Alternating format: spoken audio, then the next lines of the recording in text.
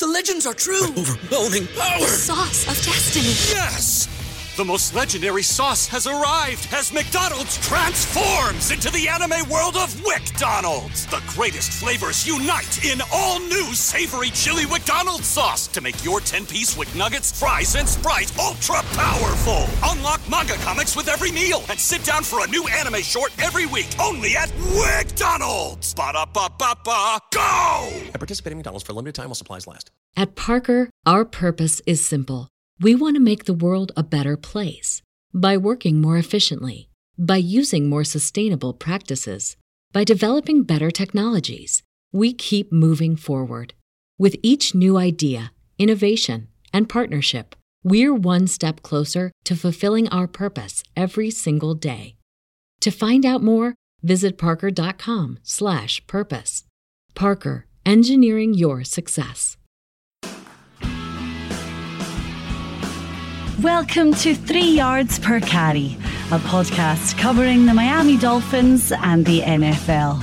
Now, here's your hosts, Chris, Alf, and Simon.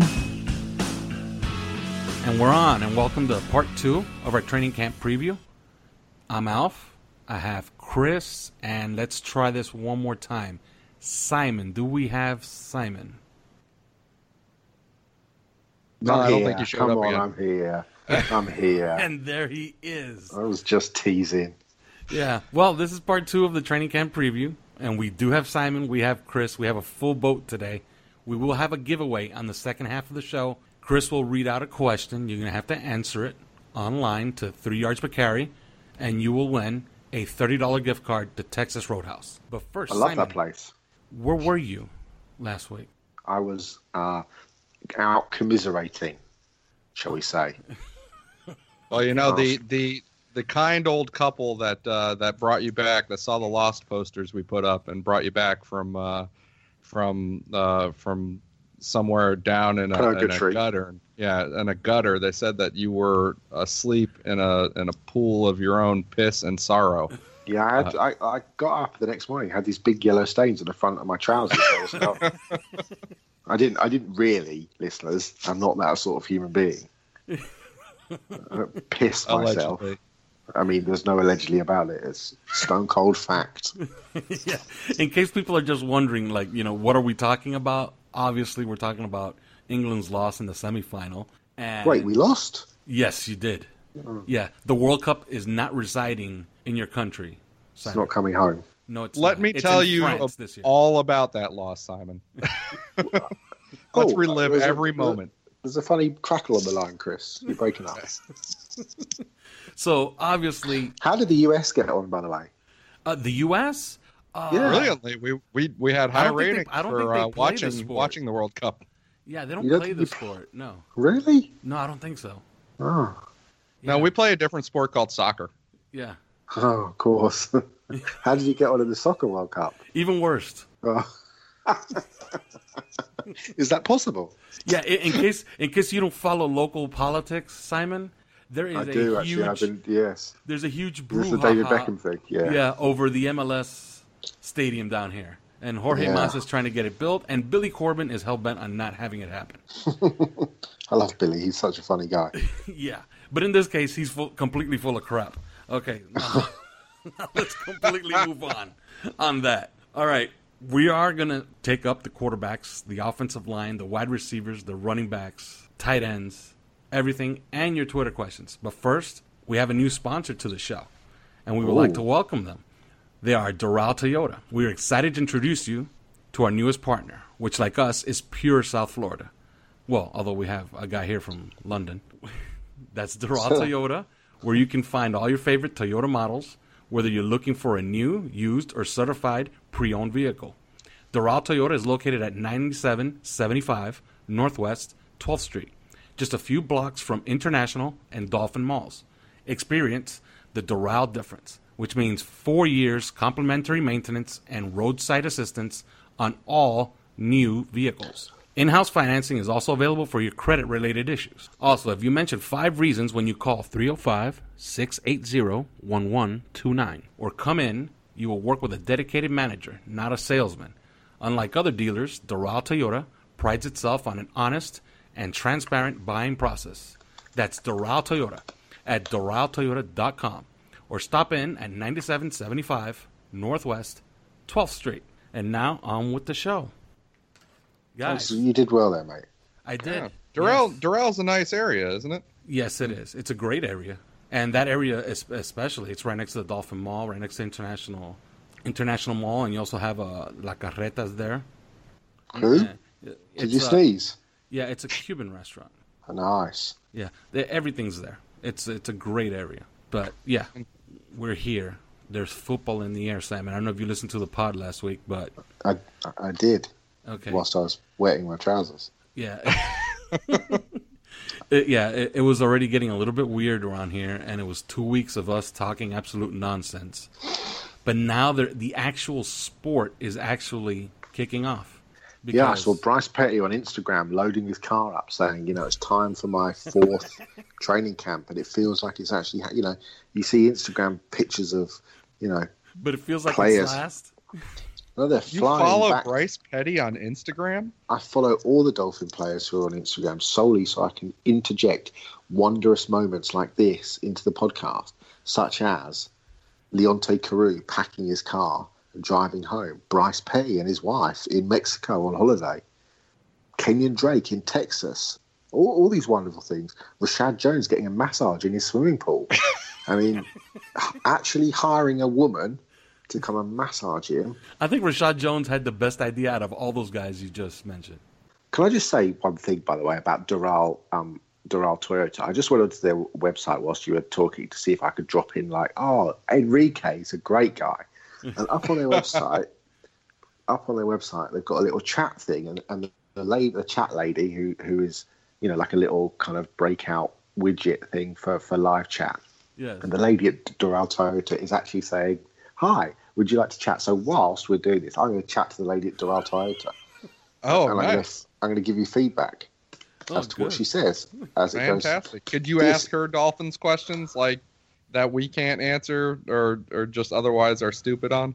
Absolutely. I've said hi, so I'll see what she says. Well, this is part 2 of our training camp special. So I guess I'll kick it off with the most important position on the team, quarterback. Now, I don't think we're going to spend too much time on this, but Chris, how many do we keep? Do we trade Brock Osweiler? Does he have any value whatsoever? Can we get a half-eaten tuna sandwich for him at the end of camp? Hi, my name is Zach, and I'm happy to help you today. Who do I have the pleasure of chatting with? Carry on. Okay. Ask them, if you could, for me, what we can get for Brock Osweiler in trade-in. Cool, I'll ask you in a sec. Nothing. Shall I ask him about the Toyota Osweiler? I'm gonna say I have a 2012 Toyota Osweiler.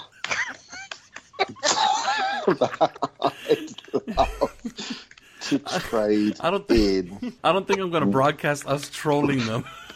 We're not trolling. We're having a lovely We're not chat. trolling. We're having a great time. We're having a chat, and they're being incredibly helpful.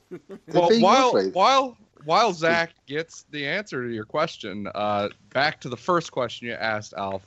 How many do they keep? The answer should be 3. They're going to keep 3 this year. I know they they try to keep 2 in the previous years, but it just seems like all signs are pointing toward them actually keeping 3 of them.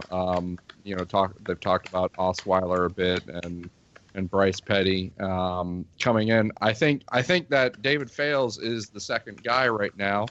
Not Nick Fales. He's got a different deal. But he's the second guy to Ryan Tannehill right now, and I think that they might feel a little bit of obligation maybe to keep Brock Osweiler on the roster or maybe Bryce Petty on the roster when push comes to shove at the end of training camp. I don't know what you think, but I've considered them very likely to keep 3. I think you're right, and I think Fales is the 2, and I think Petty will probably win the 3 job.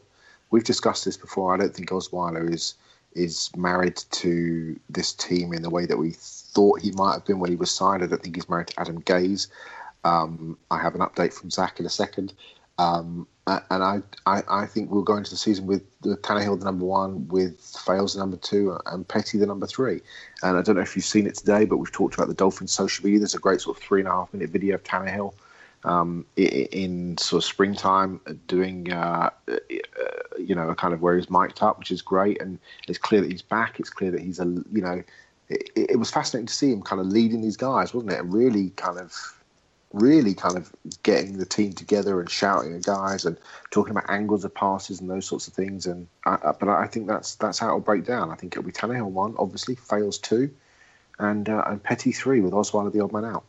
You two both said it, though. If I could just interject real quick about the Miami Dolphins, their social media department, and they are doing a fantastic job putting out videos like this.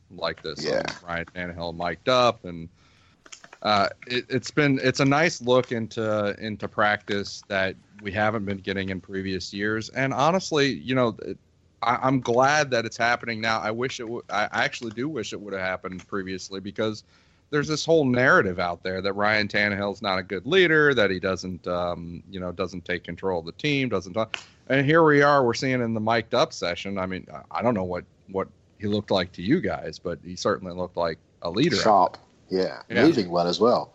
Yeah, moving really absolutely. well. Zach says, thanks, it's going well. Yes, that would be possible to trade in your Toyota Osweiler. How many miles are on your trade-in? A lot. How many yards does he have? He doesn't have very many. No. Career yards, that's interesting. Brock Osweiler, career passing yards, he has. So Arizona State, he had 5,082. I might have to add them all up. In the NFL, he has 6,171. What's that? Let's say 12,500 miles. Yeah, that sounds about fair. Well, before we move on to the offensive line, I have a couple of Twitter questions, and this one is from David Bullen at dbullen98. And he writes, considering Tannehill has been out for 18 months, how much do you see him playing in the preseason? How about you, Simon? I mean, I think they will treat him exactly the same as everybody else. I can't see that you'd have him any other way. He needs to be. The flip side to the fact that he's been out for 18 months means that he's been out for 18 months. Therefore, he needs all the live reps that he can get. He needs to feel comfortable in that game situation when the picture in his mind is changing all the time. There are people around about his legs and around about his ankles, because he won't get that. It will be sanitized through training camp. He will have to be out there when the live bullets are there. It can't be week 1 of the regular season when the first time he's feeling that live action will be then. He has to play the first series of week 1 of the preseason, the first 2 series of week 2 of the preseason, probably the first half of week 3 or into the second quarter of week 3 of the preseason, and then sit out week 4, because that's what happens. But I just don't think you go into week 1 of an NFL regular season without having played any of the. He's going to need it for his own mental stability, for his own understanding of, okay, he's going to need to take a hit or two so that he can sit there and think, this is good. This is I'm ready. I can take it. I've torn a knee ligament before playing soccer, and the very first time you go back into the tackle is the first time. You're nervous about it beforehand, and then you go in for a tackle and you win the ball, or it doesn't matter. You lose the ball, and the knee holds up, and you're like, okay, this is good, because I've been nervous about this for 8 months, and it feels fine. There wasn't a pain, there wasn't anything, and now I can just concentrate on going in for some. You think about it. You do think about it for a couple of games, and then it just becomes. It's just one of those things. It just, it's fine. It feels good, but that's going to be what happens to him. He's going to have to feel good. What particular vehicle would we be interested in from Toyota Doral? Zach asks. Is there a Toyota? Is there a Toyota Rogers? I mean, I'll accept the Toyota Breeze. I mean, I feel bad for winding Zach. I mean, do I actually ask him about a Toyota Breeze, spelled BREES? Yeah, I don't think that this trolling segment is really going to come off all that well. This is not trolling. This is not trolling. There's a guy on the other end at Doral, and you're wasting his time with a guy who's customer obviously service. not buying a car right now. You are on live with 3 yards per carry. Just tell Zach, You're on live with 3 yards per carry, and we want to know if we can get a Toyota Breeze out of you for I don't know, under. So I'd love a Toyota Breeze under 75 million. BREES, and then I've said, oh no, I spelled that wrong. BREEZE, as if I was taking. I don't want to seem to be completely taking the mick out of it. Yeah. Well, Chris, here's a question for you on the same subject, and this one is from David Eversole at Sports All Dave, and he writes, with all the new skill position players and the return of Ryan Tannehill, what will be the biggest difference in the offense? play calling, tempo, personnel groupings, etc.?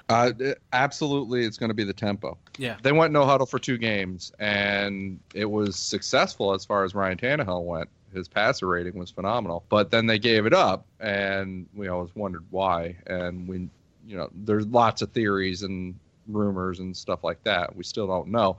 But one thing's for sure: they've talked about it way too much this offseason to just stick their toe in the water again. So they're gonna do it. They're gonna actually do it this time, and I think that's going to be the biggest difference that you're going to see, at least as a fan. Just watching the game.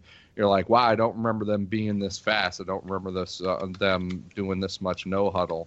And that's because I think that their goal, at least when they're home, they're going to try and do it 50% of the time of the snaps. And then you're going to see that happening. So I think that's probably what I would say would be the biggest difference. The quarterback position is obviously the most important position on the field, but it's really what's going to dictate our entire season. If Ryan Tannehill is healthy for 16 games, I really do believe that we can be a playoff team. And who knows, maybe even better. Maybe he returns and he improves off of his 2016. And if he is not healthy, then this is not going to be a very good football team.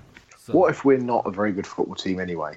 Even with him? Then I even think, with him. Okay, then I think that everything is on the table, and they need to do a complete reevaluation of what they're doing and what they have done. So do you think a complete reevaluation means a complete reevaluation of A, general manager / front office, B, head coach, C, quarterback? I think everything except the head coach is up for consideration. Interesting. Chris? I mean, think about it this way, though. Why bother even having this sort of conversation about, who's going to go and stuff like that? Think about to take that roster in 2016 and go 10-6 and get in the playoffs. Mm-hmm. And then, they go 6-10 last year, but they had lost the franchise quarterback before he even played a preseason game. It just seems weird that everybody's kind of having these conversations about who's going to get fired next year and stuff like that. I think it's is this team heading into the 2018 season better than the team that went to the playoffs in 2016? Absolutely. On paper. Absolutely. Interesting. So even without Landry, even without Sue, Chris? I'm not going to say for sure. I'm not going to say absolutely. I'm not 100% sure that it is. But why'd you say yes so definitively, Alf? Oh, I think because of the talent level. The talent level is broader and wider. This team is completely healthy right now, so we're assuming health. If we do get health, this secondary is much, much better. The defensive line is better, even without Ndamukong Suh. And the offensive line is definitely better, because if you remember that one was falling apart toward the end of the year. They had 3 new starters at the end of the year. And my opinion on Jay Ajayi versus Kenyon Drake, and I really like what's behind Kenyon Drake too. So you have a year more of Ryan Tannehill. And really, what's the loss? The loss is what? Jarvis Landry on offense? Yeah, but you're getting Mike Gesicki, okay? And you are getting Albert Wilson, you're getting Danny Amendola, which should mitigate some of those losses. So, yeah, I think this team is much, much better. We made the playoffs with Spencer Paysinger. Just remember that, people. Yeah. Right. Let's kick on and look at the offensive line, which will be remodeled fairly significantly from last year. Let's look at the players that we have on the roster currently. So let's start at tackle. We have Laramie Tunsil and Juwan James, who we think will be the 2 starters, and then Sam Young, who's played pretty well in backup duty, and Zach Stirrup and Eric Smith, and Rubens Joseph would be our backup tackles currently going into training camp at guard. Jesse Davis and Josh Sitton look like the starters. Almost said Josh Shitten, which would have been uncomfortable for everybody. And then backed up by, amongst others, Ted Larson, who you would imagine being the number 3 guard, with Jake Brendel, who can play centre and guard Isaac Asiata, who's got a lot of work to do. Yes. And David Steinmetz, the free agent guard. And our centres, we think that Daniel Kilgore will get the job, but obviously Larson can play centre. Jake Brendel can play centre. Connor Hilland, the free agent, can play centre, as can Mike Matthews. So that's our current roster. How do you see this going from, let's start with the tackles outside. Tunsil and James look fairly set. James obviously as a sort of upper echelon right tackle in an average right tackles in the NFL, and I think we'd all like a little bit more from Laramie, who would just begin to justify some of that pre-draft hyperbole about him being a future All-Pro. He's not quite got to that point yet. He's had stretches of very, very solid play, sometimes very good play, and other times he just lets himself down with some. I think it's probably mental issues, guys, don't you think? More than certainly not physical. It just seems to be just concentration and mental breakdowns that seem to just slightly let him down. And hopefully that will come with maturity. He seems to be growing up as a human being, and with Tannehill back and sitting next to him, that kind of wily, experienced veteran, then perhaps we could be finally seeing what we all thought we saw coming into the draft where he was selected. First off, young players get better from second to third year, especially since last year was his first year playing left tackle. You should generally just assume that that's the base case, right? That a young player second and third year just keeps improving. So, yeah, he will improve. But in addition, they got Josh Sitton in part because of the improvement that they want out of Laramie Tunsil. Having a guy covering his inside shoulder like Josh Sitton should certainly help him, especially as Sitton can point things out and communicate better with him. And I think that they're expecting more things from Tunsil, in particular because they've got a guy protecting his inside post leg. Sitton himself is fantastic pass protector. I mean, you cannot bull rush the guy. And I think that he's a very savvy veteran, and he'll help with the communication and the chemistry on stunts and twists and games and things like that. And then a center with Daniel Kilgore, the improvement that they're going to get out of Daniel Kilgore rather than Mike Pouncey is really looking at the fact that Kilgore is with them practicing as the center right now, or has been in OTAs, and will all through training camp, and he'll be there during the week during installs. He'll be practicing with the team. He won't be unsealed or cut out of bubble wrap on game day to try and make sure that he can play all 16 Sundays. Jesse Davis, when he played at right guard, particularly for the last 6 games of the season, he ranked as an above-average pass protector at the right guard position. Juwan James wasn't just above average in pass protection, he was elite at pass protection. Pass protection is also an area of strength for Daniel Kilgore. We know about Josh Sitton, and we hope to get better out of Laramie Tunsil. So basically, in pass protection, this offensive line should be phenomenal, I think as a whole, as a unit.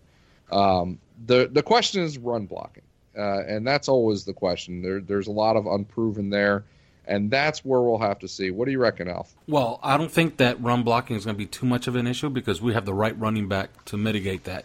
Because last year, Kenyon Drake led the league in average yards after contact behind the line of scrimmage.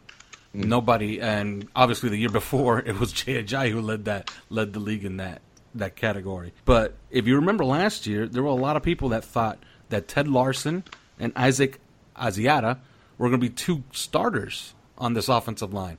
Now they're behind Josh Sitton and Jesse Davis. So obviously that's a huge improvement from one year to the next. And our center this year is actually ambulatory. The last one we had there couldn't practice. Had the hips of what was it, Chris? An 80-year-old? 70-year-old at least. Yeah. So actually, that's a quote that we joke about. That's a quote that was actually given to me from medical people associated with the team, not necessarily on the team, but that was an actual quote. So you start with that, and then you look at Laramie Tunsil in his third year. Juwan James is a guy that we kind of rely on. All we really worry about with Juwan James is, his health. You kind of want your right tackle to be there for 16 games. Last year, him being out did really hurt the team. So, it's a lot of it is riding on Laramie Tunsil's further development. You remember his rookie year. You remember early on all the, what everybody was saying, this guy's going to be here for 12 years. He's going to make a bunch of Pro Bowls. And he was the MMQB's mid-season All-Pro at left guard. Yeah, as a rookie. And slowly but surely, all of that faded. Now, we got to figure out why it faded. I think it probably faded because of the turnstile at left guard all this time. So now he has no excuses. Now he has a multi-all-pro right next to him. But I look at that offensive line, and there's another guy on there that, nobody really mentions, but I thought that he had kind of a look last year in preseason, and that's Eric Smith. And I don't know what you guys think of him, but is this a guy that we look at beyond this year, that he can make a guy like Ja'Wuan James maybe expendable? Exactly what you're saying. Eric Smith, are there any young guys really that young or backups that I think you've hit it is a guy that could make an impact? He was, if I remember right, he took over from Morgan Moses in college, and he's tough. He's a tough player. I watched him all through college at tackle, and I thought, well, at the NFL level, he might have to move inside because of the frame, but the guy moves well, and he's really tough. He went into the Senior Bowl and played guard, and I thought he was phenomenal. Just the way that he puts everything that he has into his blocks was really attractive. I think that he's a guy that you can watch among the backups that really could make an actual impact in one of these games. But otherwise, I was going to ask you guys: do you see any young players like Isaac Asiata or aside from Eric Smith? One of these young guys, David Steinmetz or Joseph Robbins, Zach Stirrup. Anybody like that? Do you see anybody that looks attractive to you? I mean, I was going to say Smith as well. And you talk about the light feet and the powerful punch that he has. Certainly at Virginia, I'm just looking back at my notes, the draft notes, and the size and the frame is kind of exactly what you're after. Right? That those wide splits at Virginia that they played with, certainly in pass protection, I think and the injury, I think that's kind of hindered his progress a little bit. But I don't know a great deal about Joseph Rubens or Rubens Joseph or whatever. With the greatest respect in the world, because he's not going to make the team. Yeah. But I think, I think Steinmetz potentially has a chance, and I think that in that I don't think Isaac Asiata is long for this team. Steinmetz, Big Ten kid, 4-year starter, athletic enough, durable, powerful. Could probably kick inside to play, full-time play guard. I think that's probably where they see him. They see him go. I think kind of leverage issues would be one of the concerns, and he may be a practice squad player, but I don't think Isaac Asiata is long for this world. And we were asked a question on social media yesterday, and I can't remember who it was by, but somebody said, "Do you think we're looking to pick up any sort of training camp cuts?" And I do think that Chris made the point in reply that unless somebody gets injured, it may be an issue. Defensive tackle, they might have a little feel about. I do think guard potentially might be one of those positions if Asiata doesn't look to train on, if one of the young guys doesn't, because I think there's a potential possibility for a player in there, but. I like the offensive line. I think it's interesting. And a friend of mine's a San Francisco 49er fan. He sort of backed up what we talked about, certainly what Chris talked about, in terms of those games down the stretch last season with Jimmy Garoppolo at quarterback, that he, his level of play certainly stepped up at that point. And that's, I think that's something to applaud, because I think he's an interesting player who's going to need to be a really good player from week one. Okay. Well, before we go to break, I have one question right before the break, and this is another Twitter question, and this is from Shugs at Shugs. And he writes, Cam Wake, I don't know if you guys saw the mic'd up section with Cam Wake when he was talking about his cheat meal. I saw that. Okay, and he writes, with Cam Wake's cheat meal being one slice of bacon a week, what's each of your cheats? How often? Or you can't cheat if you don't have any rules. So, Simon, first. What's my cheat food? It's a great question. I'm really, really, really careful about what I eat, which sounds really anal. Mm-hmm. But when I stopped playing like sport, I was like, I just eat what I like. And then I suddenly thought, I can't just eat what I like because I'm just piling weight on. So then I had this massive kind of health food gym kick. Not Jim Kick, the great running back, but actual Jim Kick. And got in really good shape. And then So I'm really, really careful. I'm like really careful about what I eat. What would I mean, look, anything that's got chips with it. I mean, if I could eat burger and chips every day, I would absolutely do it. Tell you what, I do eat quite a lot of, which is not unhealthy, but it's not, cinnamon and raisin bagels, which are absolute sex. Yes. I mean, but I'm a sucker for sweet stuff. Do you have them with cream cheese or butter? I just have them with nothing. I just have them as they are. But look, anything, chocolate, cake, biscuits, any of that sort of stuff, I'm all over. But I just can't get it. Being 44 and, I just can't do it because otherwise I'll just end up like 20 stone. I just have to look at food and I put weight on. When, I'm trying to be as skinny and toned as possible. If I eat, if I look at a burger, I'm pretty sure I put on 2 pounds. Whereas I have to go to the gym for like a month just to work off like what looks like one chip. So I don't really have cheat foods. Unfortunately, that's a very long-winded way of saying I don't really do it. But if I did it, it'd be chips, cake, and chocolate. Okay. What about you, Chris? Yeah. I think everything that Simon just said, you have to take with a grain of salt. That is one big disinformation campaign because we all know that his big cheat is Indian food, which he will steal from you. He will take right off your plate. And that's true. It's clearly yours. Okay, about 20 years ago, for those of you who don't know this story, about 20 years ago, Chris came to London with his lovely wife, Britt, and we met up for dinner in Covent Garden, which is a beautiful area of London, and we went to just an Indian restaurant, and Chris ordered pasanda. I ordered prawn korma. I can't remember what Britt ate or ordered, but it's been lost in the annals of Chris's of time. Anyway, so the dishes came, and I was pretty sure that the dish that was in a certain bowl was mine, and Chris was pretty sure it was his, and obviously it was my country, so I was like, you can fuck off, this is mine. Like, when in Rome, fuck off. Yes. So I started eating what I thought was the prawn korma. It didn't particularly taste like prawn korma, but it was nice, and Chris looked more and more, irked as he was clearly eating my prawn korma. Britt was just carrying on eating, whatever she'd ordered, and and then Chris kept going, that's mine. I was like, mate, it's not. And he was like, that's my pasanda. I was like, hey, mate, it's not. Definitely not.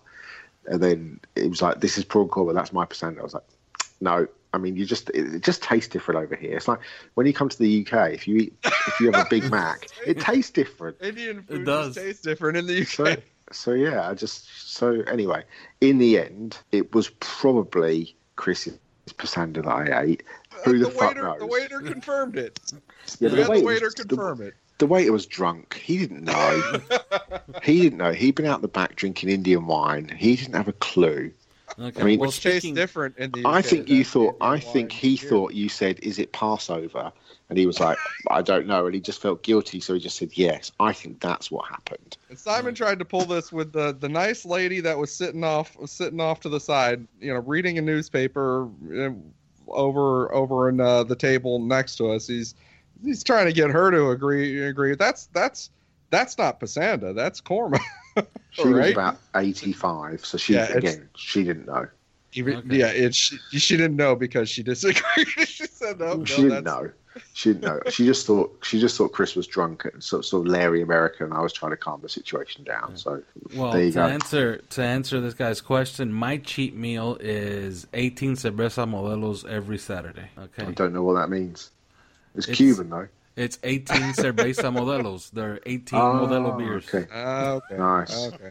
I got you. I don't think I've drunk 18 beers this year. Whoa! I drank like 48 once in a day. Wow! I was still alive when I was done with it too. Is that even possible? Like, what did you like? Beer flavored soda? No, just beer. You drink your first one like around 9:30 in the morning, and you drink your last one at 4 in the morning, and you manage to drink 48 in a day. I could not drink at 9:30 in the morning. I mean, I couldn't. Oh. I've done it once before on a stag weekend when we went to Barcelona. We were at the airport at like 10 to 6 in the morning, and everybody was drinking and going, "Come on, you've got it." And I was like, I mean, literally, I just want a coffee or a tea. I don't want a pint. And then it was like, you have to have the pint. So they got me a pint, and I just stood there, and I kept lifting it to my mouth and pretending I was drinking it. I would rather have drunk my own piss than had a pint of lager. Well, so, the thing is this: when you drink a lot Speaking the of night last before, and you wake up with a hangover, the only thing that will equalize you is the same liquor you were drinking the night before. What? 48? Okay, were you drinking pints or like small bottles? Oh, 12 ounces. 12 ounce I don't know what bottles. that So means. they weren't 16 ounces. Again, that's Okay, well, okay. I'll give you an example. Have you seen Boys in the Hood? Yeah, well, we consider the pint. The pint here in the United States is 16 ounces, which is the same size as they might pour you at a pub in London. Okay, what like just a normal bottle of Corona? What's that? Yeah, that is 12 ounces. So you drank 48 16-ounce bottles. Yes, no, 12-ounce bottles. So you drank 48. 12 You ounce drank bottles. 48 bottles of Corona in one day. Yeah. Fucking hell, I'd be dead. I don't think the three of us could drink 48 Corona. This is about 24 years ago now. Okay, like now I cut down to about 12. On a decent night, and like if I'm really doing it up, probably about 18. Fucking hell, you must have hollow legs. I'd literally be pissing for about 3 days non-stop. I do take a lot of trips to the bathroom. Yeah. So yeah, my bladder's not what it used to be. Or behind trees. Yeah. Okay. I mean, animal. Anyway, enough of Chris's food stealing and Alf's alcohol problem. Listen to these boys. This is the 5 Reasons Sports Network. Sports by Miami, for Miami, on demand. We now have 10 podcasts in the network, posting roughly 15 times per week. All can be found on Apple Podcasts, Google Play, and several cross-platform apps. We're on Twitter, Instagram, Facebook, and YouTube. Here's some of what you missed last week on Miami Heat Beat. Are we a Tyler Johnson away? Are we a Hassan? I can't even do that to you. I'm sorry. Breaking news. The Cavs are in shambles. If you want to get involved as a sponsor or contributor, reach out to us at number 5 Reasons Sports on Twitter. And be sure to punch 5 Reasons in your search bar and then hit subscribe. Hey, this is Seth Levitt, and I am here with two-time Miami Dolphins team MVP. Seth, man. They already know this is OJ McDuffie. Why don't you tell them what we're really here for? We're excited to join the crew at the 5 Reasons Sports Network to bring you our new podcast, The Fish Tank, Dolphins Tales from the Deep. OJ, tell them what they can expect when they dive in. Yeah, Big Seth. We've got some of your favorite all-time Dolphin players in the tank sharing some of the best stories that you've never heard. So it looks like Sasquatch because he's chasing me. Because you know Izzo with his clothes on. He's so hairy, that guy. Wait, why are you looking at me like I know Lizzo with his clothes off? Seth will know Izzo with his clothes off. So make sure you find The Fish Tank on iTunes, Apple Podcasts, or if you're one of those Android people, Google Play Music, or on several cross-platform apps, including Podbean and Stitcher. Thanks for diving in. Hey, this is Gary and Thorne, host of the Fantasy on 5 podcast, part of the 5 Reasons Sports Network, letting you know that your fantasy football needs are covered this season. My co-host David Ganos and I will be leading you hand in hand through your draft and right up to Championship Sunday, offering our insight into the world of fantasy football. We'll also be inviting some of our friends from Sports Illustrated, Yahoo, and DraftKings. Look for us Tuesdays and Thursdays starting in July, wherever you currently listen to your favorite 5 Reasons Network podcasts.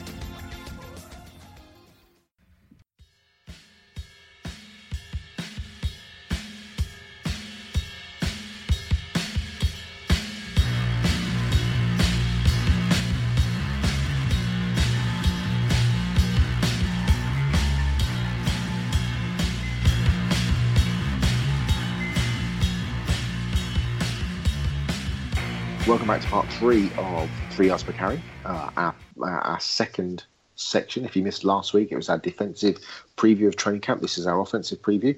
Coming up in a sec, we will look at running backs. Can Kenyon Drake develop into the potential superstar that Chris talked about, that we all hope? Can Frank Gore get over 1,000 yards again and sort of be the teacher that we're hoping he will be to that offense? And will Alf be able to contain himself as Kalen Ballage suits up in tight trousers? He's already had 10 bottles of Corona just during that advert, so God knows what the next part of the show is going to be. But before we get to the running backs, something sexy from the 3 yards per carry and the 5 Reasons Sports Network. This is a little quiz. No, this is a little Chris. What? This is a little quiz. Take it away, Chris. Well, I don't know about you. When I think sexy, I definitely think Texas Roadhouse. And that's what we have. We have $30 gift cards to Texas Roadhouse to give away if you can answer this question. And only people that have been listening to the show are going to be able to answer this question. And so this is for those people. Be the first one to @ us on Twitter and answer the question correctly, and you will get that $30 gift card. Otherwise, if you don't know the answer and you just want to say something funny, then just quote the question and answer, and we'll be retweeting pretty much all of them and maybe even say some of the funnier ones on next week's show. But the question is, describe the contraband that Alf snuck past U.S. Customs on his way back from a Mexican cruise. Ooh. I know. Me? Can I? No? No, you can't answer it. You're not going to win the Texas man. Roadhouse. That is tight. I mean, to be fair, I don't live in a country where there is a Texas Roadhouse, so it's utterly useless for me to win it anyway. Yeah. I just wanted to, that's unfair, frankly. Why can't we do it at an English restaurant? Okay. Let's talk running backs. What we do have is a pretty decent stack of players there. Yes, we do. So 6 players on the roster: Kalen Ballage, Kenyon Drake, Frank Gore, and Sonoris Perry. Perry, a fairly integral special teams player. And then Buddy Howell, who's the Florida Atlantic free agent that we picked up after the draft. And then Brandon Radcliffe, who's the kind of the sixth back that we have on the roster. No fullbacks, but Radcliffe has got to be an outsider really to make the roster, isn't he? You'd think. I can't see that being a possibility. Do you think 4 backs that will carry this season, boys? What do you think? Yeah, I think so. And speaking of Kenyon Drake, I'm starting to believe and I'm starting to think that maybe people around the NFL don't know who the hell he is. Because that's good, though.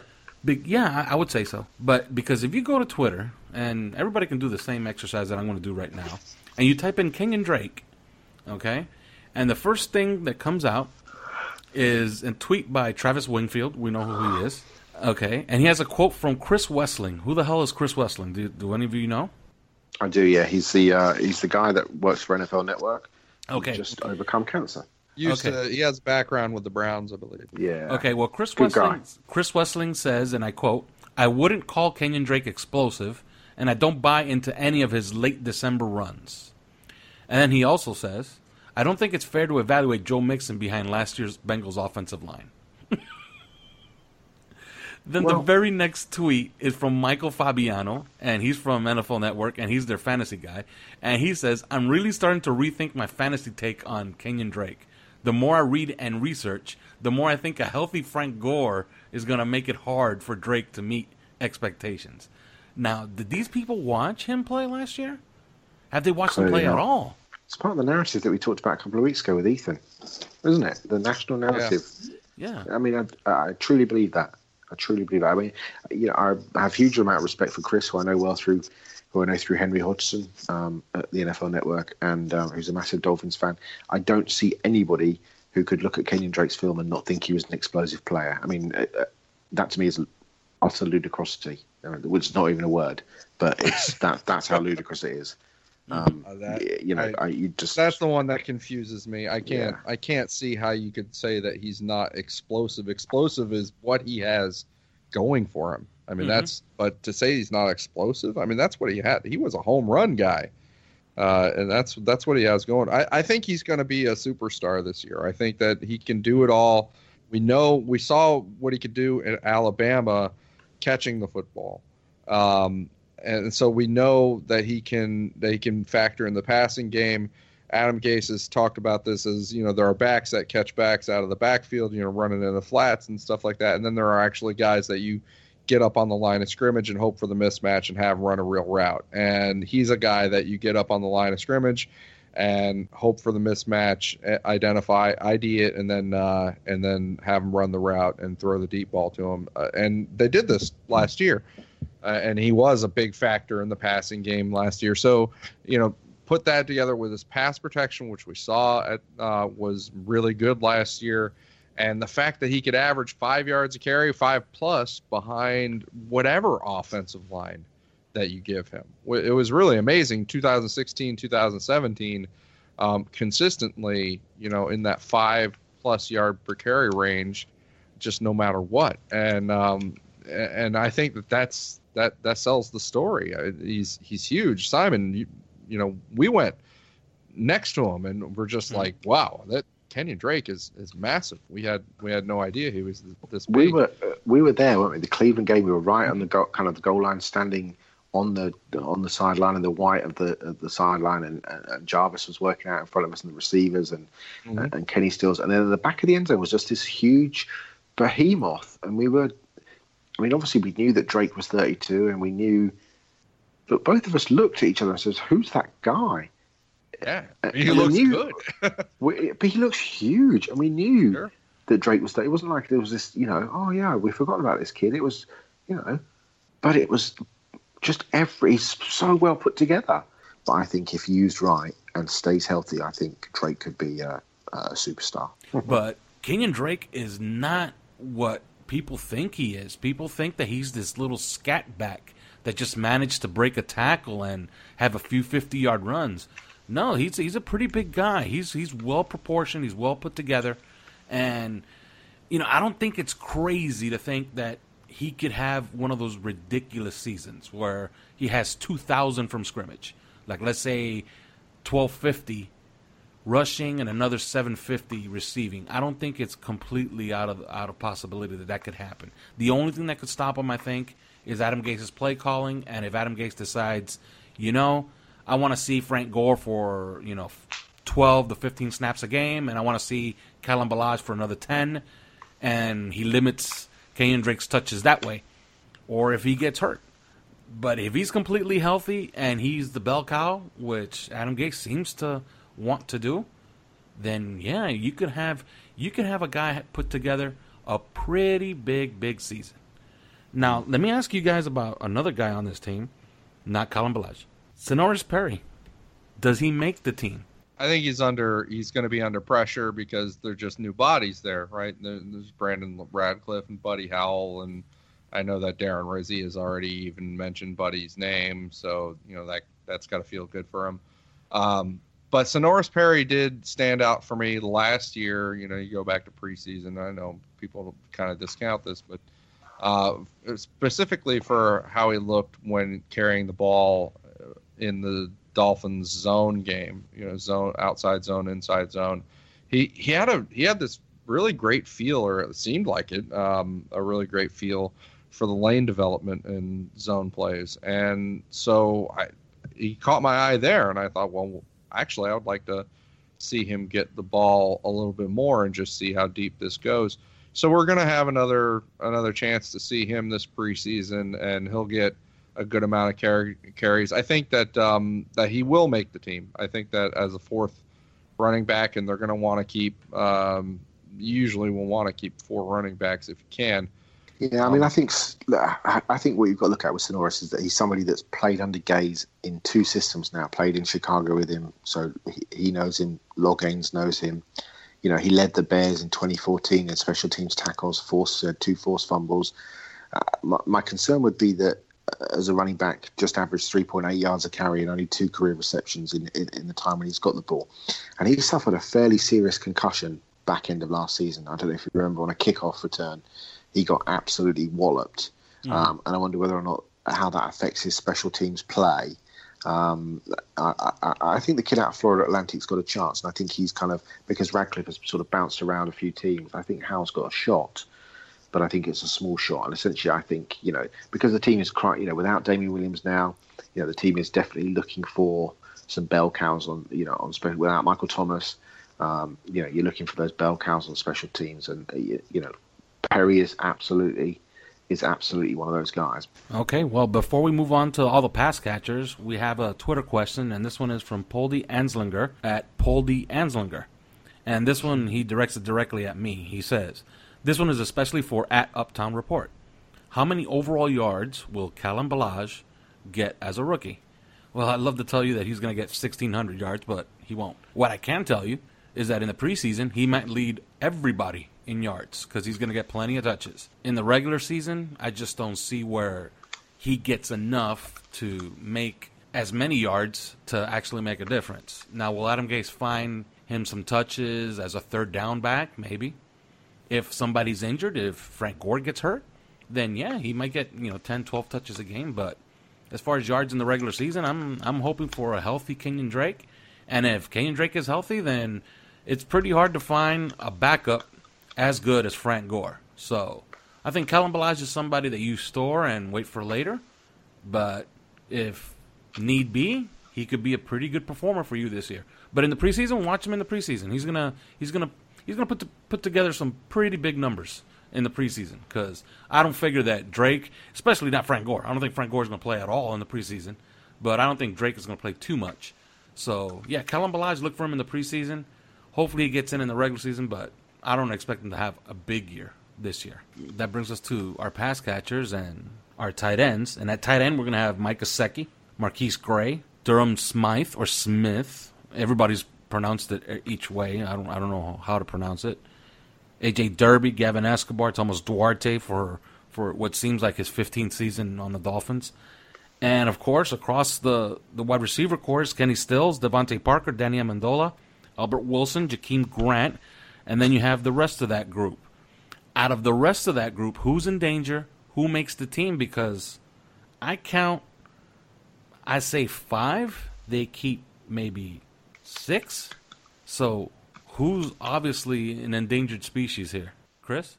I think at first off, let's go wide receiver. I think this is Leonte Carrer's final year in Miami. I think that he's gonna, he got off on the wrong foot in 2016 by not taking things very seriously, and he made a valiant attempt to sort of remake himself last year, but in the end, you get opportunities, you get on the field, and you got to produce. And he was on the field actually for more pass snaps than Jakeem Grant last year, but he didn't produce, and Jakeem Grant did. So you look at the two of them, and one of those two guys, took advantage of every opportunity, the other didn't. And so I think that Leonte Carrer is done here. The top 5, you have Kenny Stills, Devontae Parker, Danny Amendola, Albert Wilson, and Jakeem Grant, and that's it. They might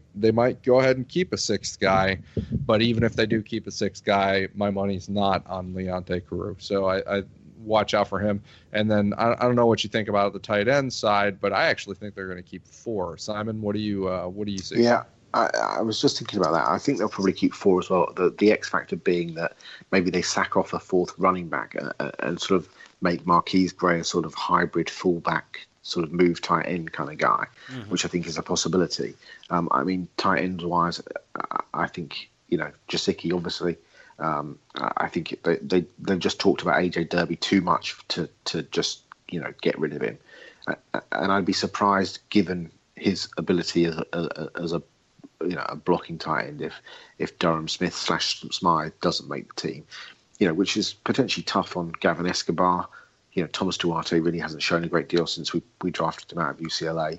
But I do think that there is a relationship that Marquise Gray has as a kind of mentor for that tight end room, but also with Tannehill. They have combined. One of Tannehill's best ever throws as a Dolphin against the Steelers was to Marquise Gray, where he rolls out to the left. And throws back against his body sort of 40, 50 yards down to Gray down at the sort of 3 or 4 yard line. But they've had a connection, and I think Marquise's disappearing play has been, over the last season and a half, has been down to the fact that he's not been working with Tannehill, who they seem to get on very well with. So yeah, I do think they'll carry 4, and I do wonder whether or not there's a potential to shuffle the pack a little bit so that Marquise becomes because he carried the ball a few times at the back end of last season, a bit like when we had Charles Clay in the early days of Charles Clay. So I think there's a role definitely for Gray, who's a good special teams player as well. But I do wonder about the core blocking ability that you had with an Anthony Fasano last year that's now no longer there. But you certainly pick up that excellent blocking ability with Smythe / Smith. Be an interesting battle, but Gesicki, obviously, and it's interesting with Gesicki as well. It feels like everybody's sort of talking him down a little bit. We don't want to make it too, or he's taking a little while to get going. When really, it kind of feels like everybody's a little bit, okay, this kid could be something, but we've got to keep a lid on it. We've got to keep a lid on it. Yeah. Let's not talk him up too much, because otherwise, but I just get the impression, I just get the feel. You see some of those social media videos, you hear some of the press conferences, but also, you talk to some of the other journos, that Bees and Dave Hyde and people like that, and Joe Shad, and you talk to the people that we know within the Dolphins, and you just get the impression that something special might be. Yeah, maybe I'm just reading into it, but we've all had the same feeling. Maybe there's just something that they feel like they might have a bit of a monster here that could really become something. Well, Bill Barnwell says that Mike Gesicki's not going to be any good because the second round hasn't produced many good tight ends. Oh, that's good of him. Yeah, so the media has piled on, and I think that we're living like in a parody, to be honest with you. Because if the Patriots had drafted Mike Gesicki, he would have been the second coming of Rob Gronkowski, mixed with Keith Jackson. And Bill Barnwell would have said that that's why the Patriots are so good, because they draft a guy that's going to have 1,200 yards and 15 touchdowns. But who cares about them? I will say this, guys. There's one guy, and I'm a big fan of his, come out undrafted out of the University of Miami, and that's Rashawn Scott.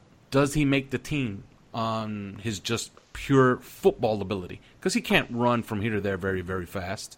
He's not going to jump through the roof, but he's physical, and he's a very, very good football player. Does he make the team? We've certainly flirted with him a little bit. He was on the, on the team, off the team, on the practice squad, on the, called up to the, so he's certainly in the mix. I think he's going to battle Isaiah Ford and potentially Malcolm Lewis for that potential sixth roster spot. He's certainly a practice squad candidate. I tend to think I think Isaiah Ford has got a decent outside shot at the gig over Scott. I think that'll be a very interesting battle. Drew Morgan in the mix as well, potentially Francis Owosu as well. I'm not as low on Leonte Carew, but I get that it probably is last chance cafe for him. Yeah. When he's in the game and he gets thrown to and stuff, he's made plays. He gets. I think the more he's in the game, and the more I think maybe he's just one of those human beings that unless he's in the nub of the action, then he struggles to get into the game. But I feel that he gets connected once he's into the game, if you see what I mean. And I don't ever think he's had quite that opportunity. And that's not blaming the coaches. That's ultimately Leonte Carew's responsibility to be like that. But but I do think he's probably at close to the end. But I like Isaiah Ford. He's a big. Is he 6'2", maybe 6? He's quite a big guy. They list him as 6'2". Yeah, 6'2", 195. So he's got, and let's not forget, he played pretty well at times at Virginia Tech. I mean, as a freshman, I think he set receiving and reception and yardage records, and he was talked about as a potential, mid-round, early to mid-round draft pick at times. I know he fell out the back window, as it were, and went undrafted. But we'll go him in the side. Was he a 7th round pick or was he undrafted? I can't remember, but one of the two. He was a draft pick. Yeah, 7th rounder, I think. And then he had the knee injury last year. But I think Ford is an interesting one just to keep an eye on. Okay. Adam Gase actually talked about and has mentioned Isaiah Ford as somebody that he's and this is interesting because it's I think the second year in a row when we heard rumors that either heard rumors or actually heard Gase refer to him in public, that he likes Isaiah Ford. And so he had injuries last year and that hurt him. So I think that you're actually going to see a lot of Isaiah Ford in the preseason rather. And he's going to get a look because of the fact that they couldn't give him a look last year with the injury stuff. Rashawn Scott, that could come a little bit. Those opportunities for Ford could come at the expense of Rashawn Scott because they may feel like, they have a little bit better idea of what they have with him. And whereas they want to see Isaiah Ford and get a good look at him so that they can make this decision on the 6th guy. Okay. Well, before we get out of here, I got some Twitter questions to read out. I have quite a few, so let's try to be brief with these. And this first one is from Shruli Dukman at The Real Shruli. He's like our 4th co-host on this show because he's had his question answered at least 5 times already. But he sends another one. And this one says, what type of role will Albert Wilson see this year? So you could take that one, Simon. I think he'll be the 3/4. I think he will be short areas. I think he will be quick, getting in and out of breaks. I think he's a potential second deep threat behind Kenny Stills. I saw a statistic this week that his ability to take the ball when caught from behind the line of scrimmage was the best in the NFL in terms of making yardage when catching the ball behind the line of scrimmage. So I think that might be something the Dolphins, he gets 0 to 60 very quickly. I think he'll be a sort of jack of all trades, doing all sorts of things, getting open. That short area quickness will be huge for us, I think. And but don't sleep on him, because he'll cut to the outside and make it look like he's going to catch a 3-yard out, and then he'll bucket upfield and go 60 yards on you. So I think he was slightly underutilized with the Chiefs, and you're not going to want to line up with him with a safety or a linebacker covering, because he'll kill you, especially if you go 4 receiver sets. You've got Amendola and him in the slot, and you've got Kenny and Devontae outside, and you've got Gesicki there as well. Who are you going to cover? That's the thing we've always just said on this, and then chuck one of the, let's chuck a Ballage in motion, and let's chuck a Kenyon out of the backfield, and who you matching up with. So Albert's going to get a lot of passes because he's going to be matched up on inferior players, I think. So hopefully that answers Shrewley's question. Okay. Well, we have this one from Chris Ballard at The Jeweler, and he writes, how do you see the distribution of passes shaking out? Think it'll be more even among several, or will there be one clear favorite target who becomes the new Jarvis Landry? I almost said Tom Landry, but you can take this one, Simon. Is there going to be a target monster on this team, or it's going to be really, I would say, well distributed? I think the latter. I think it'll be hugely well distributed, because it's been obvious when we've had a target monster that it's not worked. And I think the core of the receiving talent at tight end, at running back and wide receiver is so diverse that it just lends itself to Ryan finding the open man, whether that's Amendola, whether it's Parker, Stills, Gesicki, AJ Derby, Ballage, whoever. I think there's so many options. I think that's why they've got 3 really good backs out of the backfield who can really run, who can catch. That's why they like Derby and they talk him up. That's why they drafted Gesicki, and then they've got all these receivers, and we've talked ad infinitum about what they can do and how they'll do it. Mm-hmm. So I do not think you'll get a guy catching 100 passes. You might get a 40 here and a 60 here and a 22 here and a 36 there and a 58 here, and you'll get a lot of people, because the offense is better when nobody knows where they're throwing next.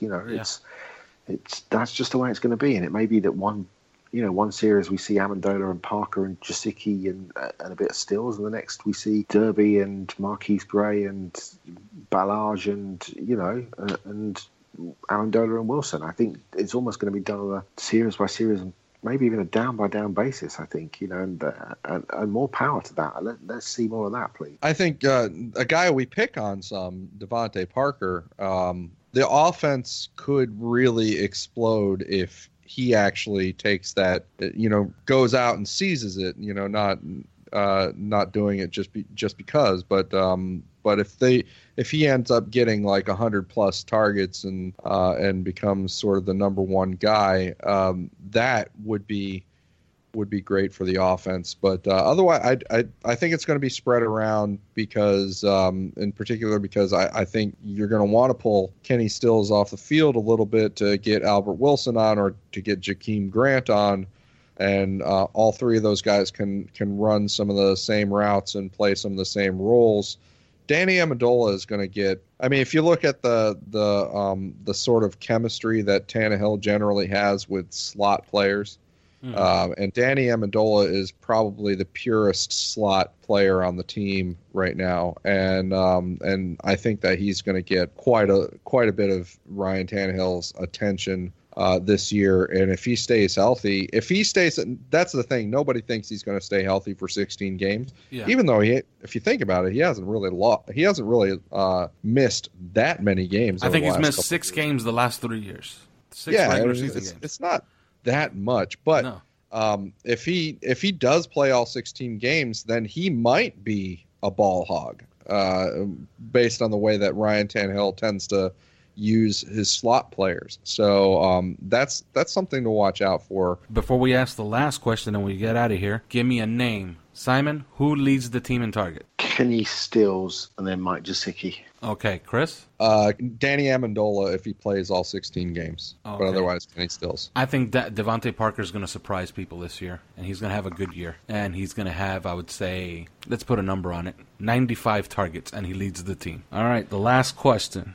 And this is from Snacks Harrison at Hot Take Harry. He's a member of Miami Heat Beat on our network, and he's a fan of Jakeem Grant. And he asks, How many balls will Jakeem Grant catch this year? And I'll rephrase his question. Give me what you would consider a successful season or successful usage for Jakeem Grant, Simon. 40 catches. Okay. That to me is a successful season. And you would throw him the ball how? You would have him run 9 routes, or you would through the air? Okay. Well, I would hope so. But you would have him do a lot of that behind the line of scrimmage stuff that they were doing? I'd have him do jet sweeps and screens and middle screens, but I'd also throw to him deep down the field. He showed in preseason against the Vikings, he showed against the Patriots in the regular season, that you can throw it to him down the field. And then, he showed against the Chiefs that you could throw it to him short and see what he does. Yeah. He's a talented player. He's difficult to cover.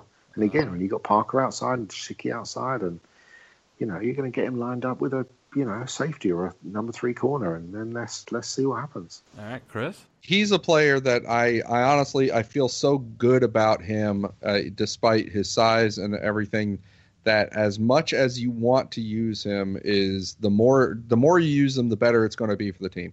All the way up to as much usage as a Tyreek Hill gets. I think that the more you get him the ball, the better. But a successful year for relative to what we've been talking about with him, which is, always complaining that he's never out there.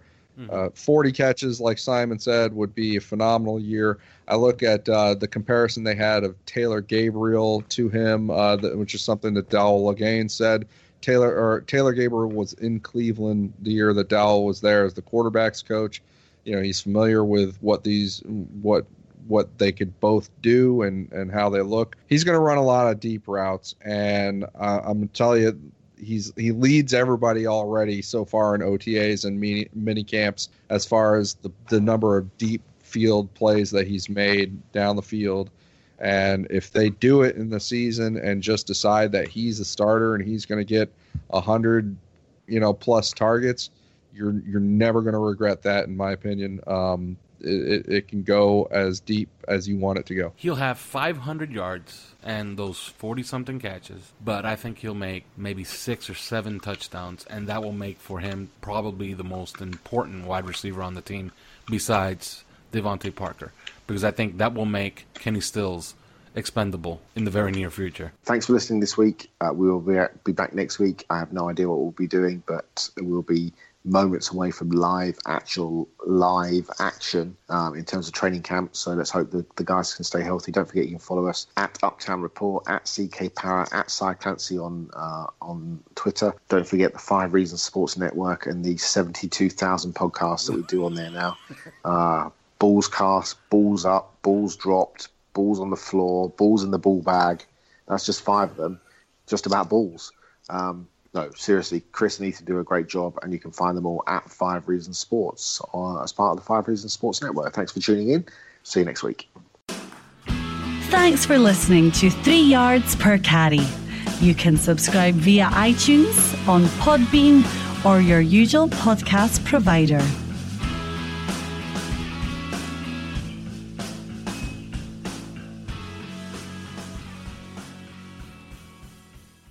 At Parker, our purpose is simple.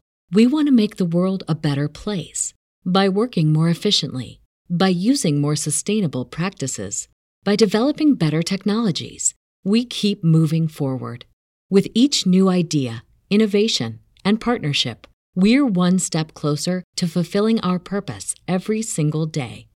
To find out more, visit parker.com/purpose. Parker, engineering your success.